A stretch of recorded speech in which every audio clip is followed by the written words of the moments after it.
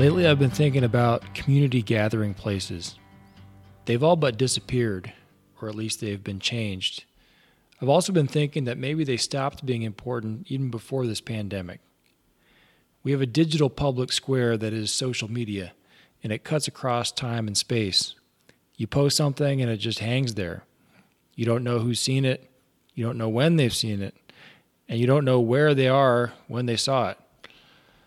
They could be on the other side of the world.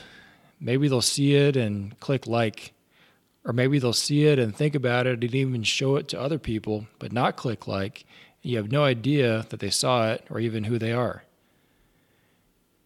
You open up your screen and you see pictures and messages from people, posted at different times from different places. This is a flowing stream of communication. It's still interaction, but not a gathering place in the traditional sense, coffee shop or a bar or a public library. We physically gather together at parties and events. We go to concerts. We invite each other over for dinner. We have play dates with our kids. There's a time and a place and a scene and a context for exchanges in these physical places. You can make a gesture across the room.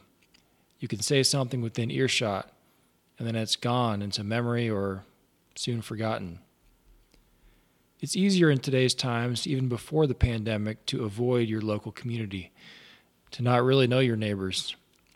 Even if you feel inspired to contribute to the greater good, you can just as easily click a button and donate to a faraway cause than you can volunteer with a local organization to plant trees or register people to vote or whatever. Our online worlds allow us to be untethered from the messiness of community. It's a commitment to know your neighbors. Your neighbor might have a personality trait that gets on your nerves. They might ask you for a favor. Joining a group or a community initiative suddenly brings restrictions on your time and freedom as an individual. And when I say your freedom, I'm also reflecting on my own hesitation to get involved locally. I teach at a public school, but I don't live in the neighborhood where I work. In our apartment complex, it's not the cultural norm to get together with neighbors or make an effort to congregate socially, even with those in your own building.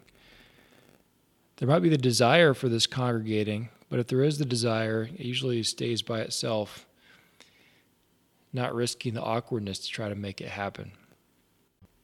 The online world is now mediated through video conference.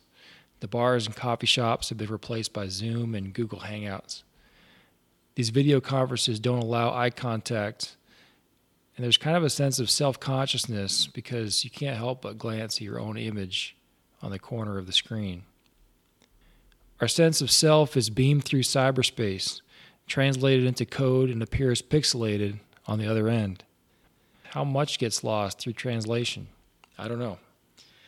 It's better than nothing, but it also alters our perceptions, perhaps in subtle ways of each other that we don't even realize. While our socialization is global, this pandemic is creating a heightened awareness of the local. We want to order from our local restaurants to keep them going. If we get sick, we're going to rely on our local healthcare systems. I wonder how these changes will shake out with time, whether this local attention, local awareness will sprout into a local renaissance of art, culture. For my part, I feel drawn towards a local connection now more than ever, even as I'm communicating in meaningful ways with friends and family across the country. Our worlds are smaller than we thought maybe, even as the world feels more and more connected.